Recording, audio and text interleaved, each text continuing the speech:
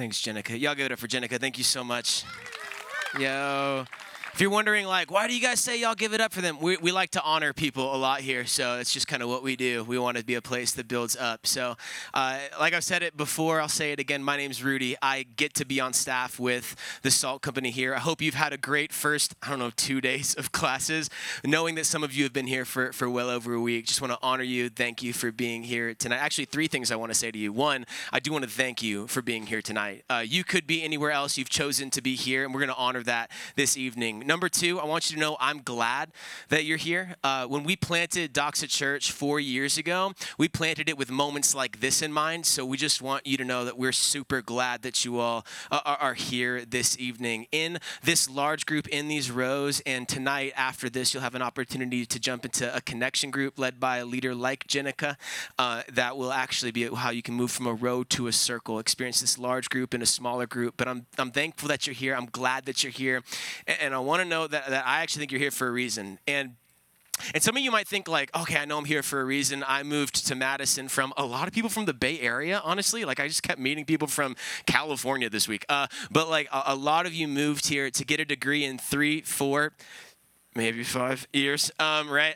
But I actually, and I hope that happens. I do genuinely want you to get your degree, but I also just want you to know that I think that you may also be here for a different reason, that perhaps God brought you to the University of Wisconsin at Madison, go Badgers, so that you might, so that you might come to know Jesus. Perhaps he brought you here for that reason as well. I could talk about Salt Company for a long time, but instead we're just going to keep showing you what it's like. This is what we do every week, by the way. We're just not outside. Next week, we're actually going to be straight that way in Ingram Hall, so you can come join us. We're every Thursday at 8 p.m. We're going to be in Ingram Hall right over there. But I'm just going to jump into what we do, and we're starting a new series of a 4-week collection of talks around the words of Jesus. We're specifically calling it 3 words. 4 times where Jesus says 3 words that change the lives of those he's speaking them to. Next week, we'll look where Jesus says, I am he. The week after that, we'll look at where he says, come follow me. The week after that, to close, we'll look where he says, it is finished. But this week, we're looking at a specific set of 3 words, which you just heard Jenica read, and the 3 words are this: which is easier? Which is easier? To that end, I just want a little bit of crowd participation. I'm way far away and up here. Usually, I teach from the ground, not possible to do tonight. But I want to ask just a couple of this or that questions. Which is easier? I want to hear from the athletes in the house. Which is easier, running or swimming? Let's see, running. Which is easier, running? Got a couple of runners. Okay, which is easier, swimming? Couple more. I'm with you. I'm a little bit more buoyant. Okay, right? So running or swimming? Hey, which is easier to eat? Which is easier to eat, squash or corn? Squash. Corn. Of course, right? It's corn, right? It's a big lump with knobs. It has the juice, right? I couldn't think of anything better, right? Okay, no. Which is easier, studying or scrolling? Studying, scrolling. All right, we know. Okay, we know. All right, which is easier, watching UW put a smackdown on Illinois State last week, or watching them drop $1 million on Washington State this week? Just kidding. They're both going to happen. Exactly. Right answer, right? They're both going to happen. So I love it here, man. It's awesome. Dude, I've been at schools before. Man, my high school and the school that I went to, the University of South Florida, for my undergrad, I think we won in the 4 years that I was there, like a total 6 games. So like, this is awesome. I love being here. We already got like more wins here than my senior year at USF. It's terrible. Okay, which is easier? Which is easier? Maybe not the most famous words of Jesus, but actually, I think that as you come to know them, they'll as we unpack them this evening, they'll surprise you in the best way. Which is easier? You just heard Jenica read this, and if you have a Bible, we'll still be in it. But Mark chapter 2, if you don't, you can just follow along with me. Mark chapter 2, verse 1. When Jesus, entered Capernaum, which is kind of like his hometown, his home base, after some days, it was reported that he was at home. So many people gathered together there, and there was no more room in this house, not even in the doorway, right? So people out into the street because they'd come to hear from Jesus, and he was speaking the word to them there. And they came to him, this other group of people now, they came to him bringing a paralytic carried by 4 of them. 4 people. Wow, that like went away out of nowhere. Okay, yeah, praise the Lamb. 4 people, 4 friends of this paralytic man dang it. Okay, 4 friends of this paralytic man brought this person to come and meet Jesus. I want to just set the scene for you in case this story feels a little unfamiliar, and I just want to invite you to step into it. For you to put yourself into this story, not as Jesus, and not as someone in the house, and not even as one of the 4 friends, but I just want you to imagine just for a moment that you're actually this paralytic man. That when you were born, there was a ton of joy, right? Because your parents had been like waiting and hoping and praying, oh, this is the child that we've been waiting for to come into the earth. And they celebrated that you were born. They celebrated that you came. But a few months, a few weeks, a few months in, they start to watch you and they notice something is just a little bit off, a little bit different, a little bit strange. He can sit up a little bit, but he won't sit all the way up. Likes to spend a lot of time on his back or on his front, but won't really move. And as you continue to grow up, they start to notice just a little bit more that something clearly has happened, something clearly is broken, something clearly has occurred. You don't know when it happened, we don't know when it happened, but at some point this person became incapable of walking. Perhaps you had to be propped up as a child, but you couldn't stay up for very long. And you imagine this through infancy, and then through childhood, and then through adolescence, and then through those teenage years, and then into maturity. And it's the near Middle East in the 1st century, right? Like you don't have healthcare, you don't have hospitals, there's no disability insurance. You require constant attention and constant care. And regardless of how many times your parents tell you that they love you and that they care about you and that it's okay, you hear the conversation in the other room, and you feel those sighs and those moments where their eyes just look at you in a way that you're like, that doesn't feel right. That feels like it's missing it. That doesn't feel like it's on. And you start to take this shame and start to internalize it and embody it within yourself. You start to think that it's not so much that you have a problem, but that you actually start to believe that you are a problem. It creates issues relationally, emotionally, mentally. It actually starts to create issues spiritually. You can't get to the house of God to worship because they can't carry you week after week after week after week. And in fact, in this day and age, it was commonplace for people to actually assume that either you or your parents had done something wrong and had sinned and deserved this consequence and this condition. So you are now named by your condition. People see you in a particular way. They call you a sinner. They call you by your sin. They shame you and they shame your parents. And it's nothing that it was just the way that you were born. It's the way that you are. You feel this internalized shame. It's emotional. It's physical. It's spiritual. It's all these different things. And you're totally dependent on your parents, but you have a couple of friends. You have a couple of friends, and friends are great to have, but even more so when you literally can't do anything for them and they're choosing to move towards you and to be your friend. And then one day, your friends hear about this guy, Jesus.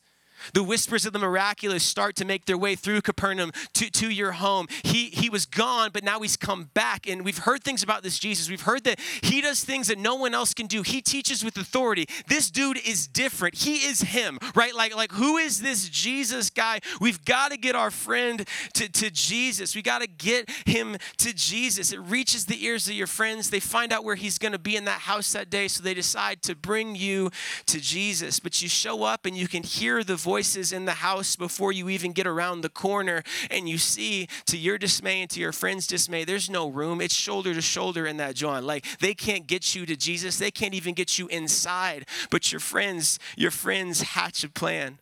Verse 4. Since they were not able to bring him to Jesus because of the crowd, they removed the roof above him. And after digging through it, they lowered the man on the paralytic, on the mat on which the paralytic was lying. Your friends that you have, they're a crafty bunch. They genuinely care about you. And I just want to pause here for a moment, because as I was reading this text this week, it made me think about our connection groups.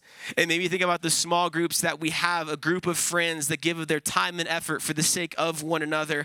And that's just a picture of gospel friendship, looking out for and being looked out for by the people that you're in a circle with in a way that may be costly or take effort, but you do it anyways, even for the weakest among you. And it's done for you when you're the weakest among them. I know this is a shameless plug, but I hope that you would get to experience that in one of our connection groups this year. All right, back onto the text. Okay, these friends of yours, open the book, get to the book. Okay, these friends of yours, they get you to the roof. And just imagine this. They remove the thatching, and then they start to dig through the clay that made up the roof structure of this house. Just now imagine just being in the room, and you're looking at Jesus teach. You're shoulder to shoulder. It's sweaty. It's hot. And you're looking at him. And then all of a sudden, you start to see the roof, bow in a little bit. That would be kind of scary, right? Kind of odd. And then, you start to see a little bit of dirt, start dropping onto Jesus. And you're like, what is going on? And then there's, enough room for, a head. And you, see, someone staring in. And it's well, that guy really wanted to hear what Jesus was talking about. But then you see him continue to dig. And then there's a man-sized hole for a mat just dug out in the roof of this house. Just imagine that happening. It's absolutely ridiculous. Nobody's looking at Jesus anymore. Everybody's looking up at the roof. It's inconvenient and it's out of order. And Jesus doesn't seem to mind it one bit. And then your friends lower you down on a rope. Their hands burn and blister as they lower you slowly down to the feet of Jesus. And then there you are.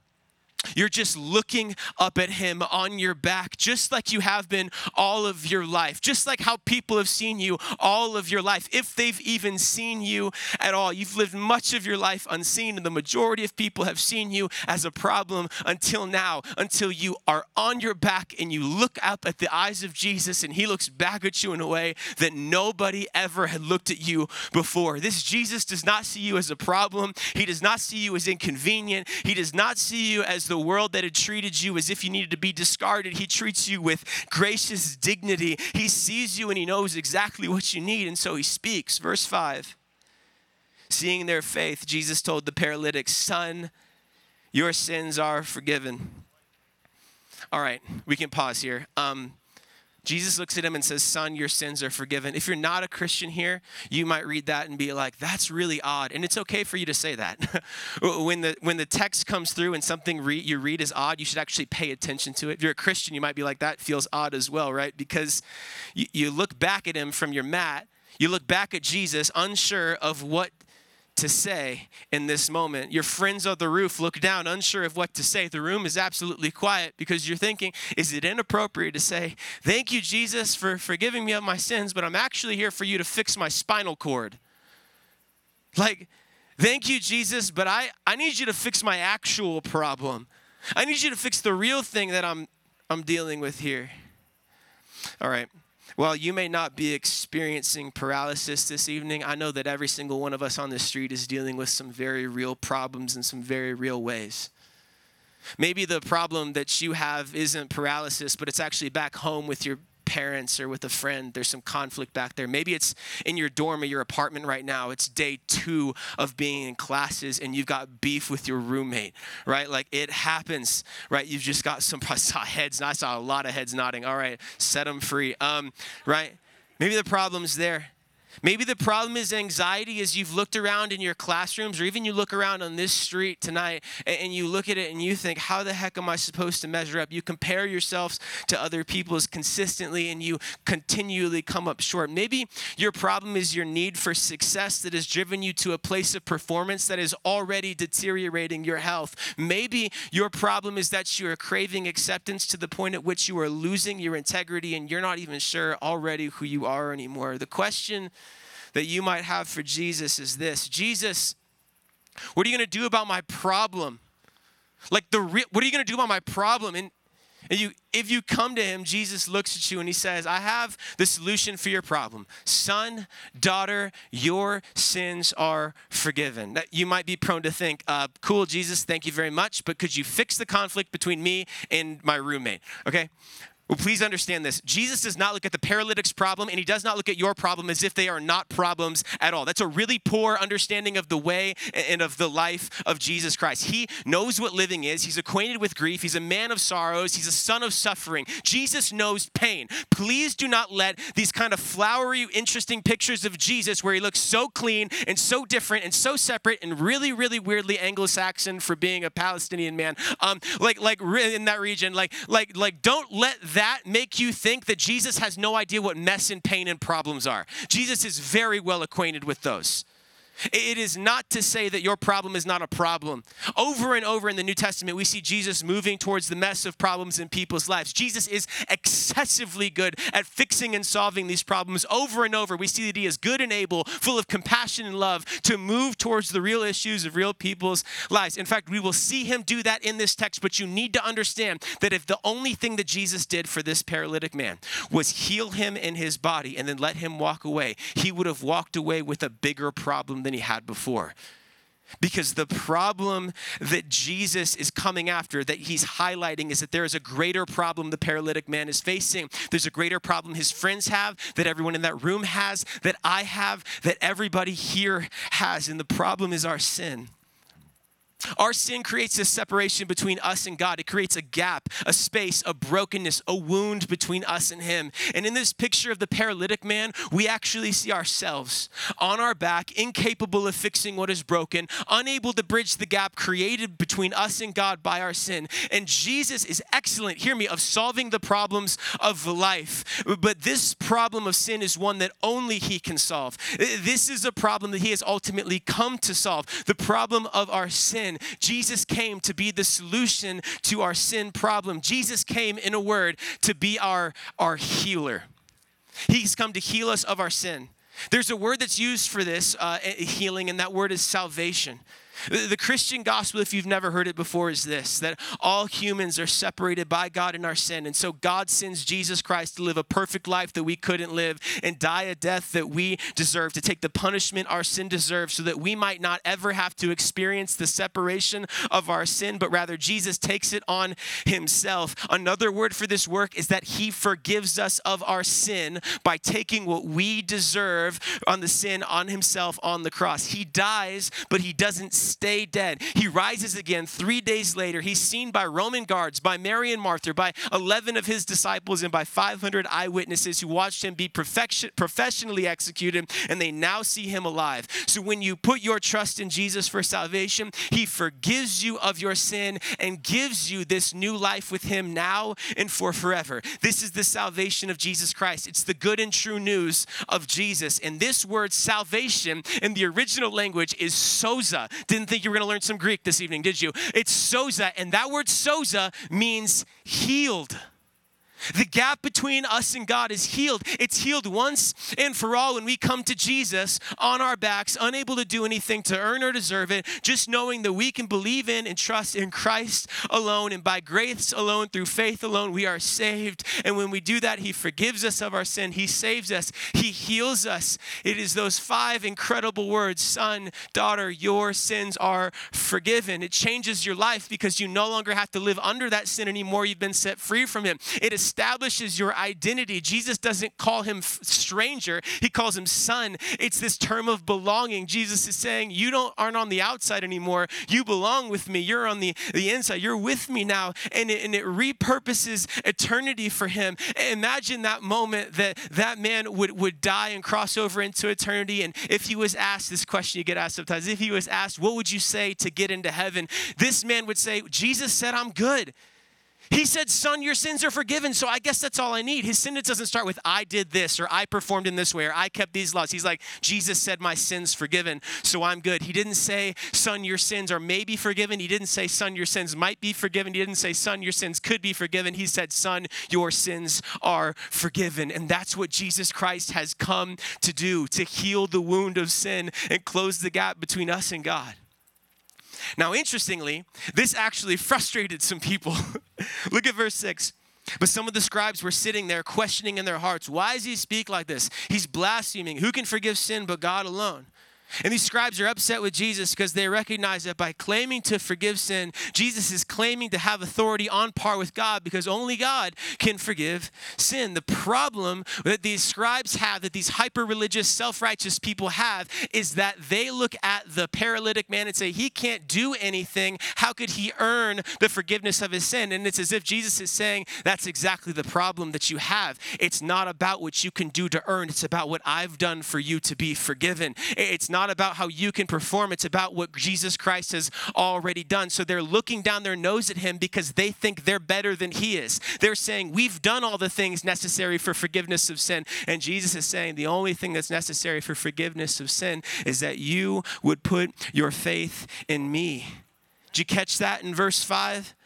Seeing their faith, he looked at him and said, son, your sins are forgiven. All that's required is faith in Jesus Christ. You are graciously forgiven, healed, and saved through faith in Jesus Christ. Not faith plus something, not faith if you do something. It is simply faith. And that really frustrated people.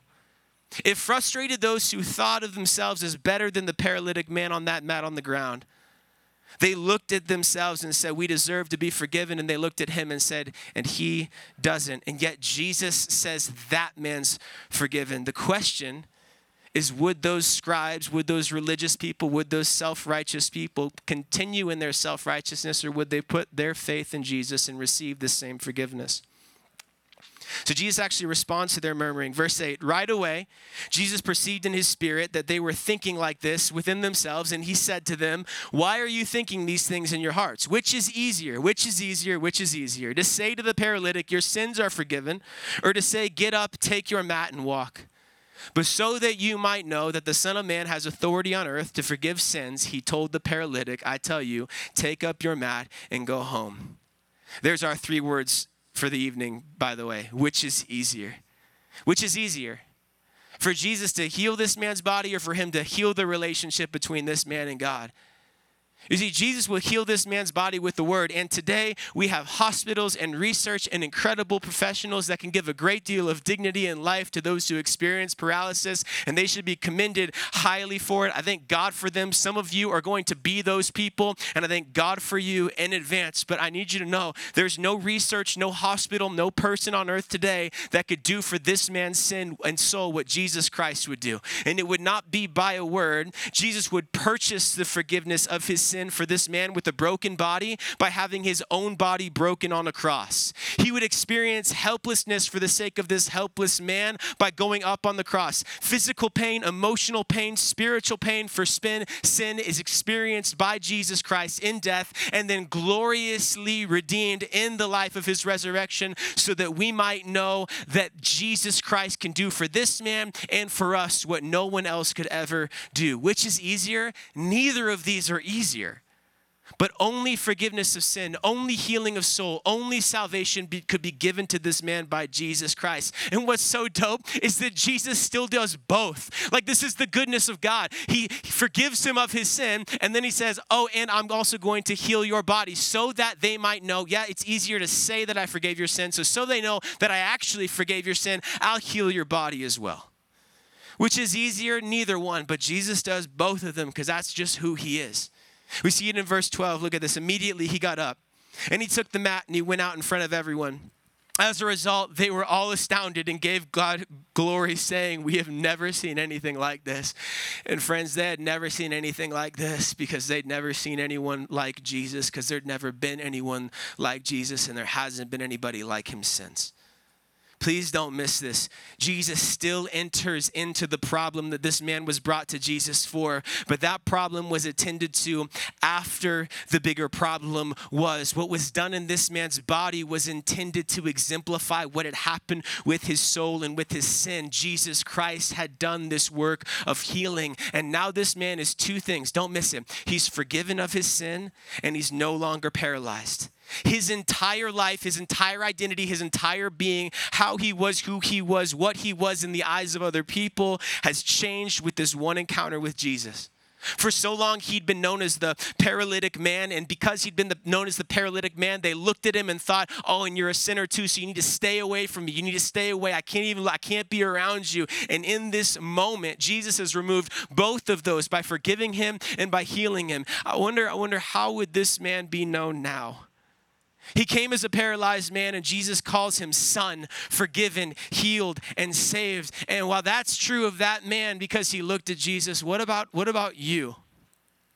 What about you on this lawn? What's the thing that you've been known by that you desire to be freed from? And what if that freedom can only come from Jesus? You see, sin has this tendency of knowing your name, but calls you by your past. And while Jesus knows your past, he calls you by your name. He is that good. What if you were to encounter Jesus this year in a way that actually caused that thing that you've been known for, that thing that's just been dragging, that sin, that brokenness in your life? What if he was actually the way to freedom? What if you were to experience that this year? What if tonight was the night that you were to experience and encounter Jesus and that your life was to change? I still remember this moment.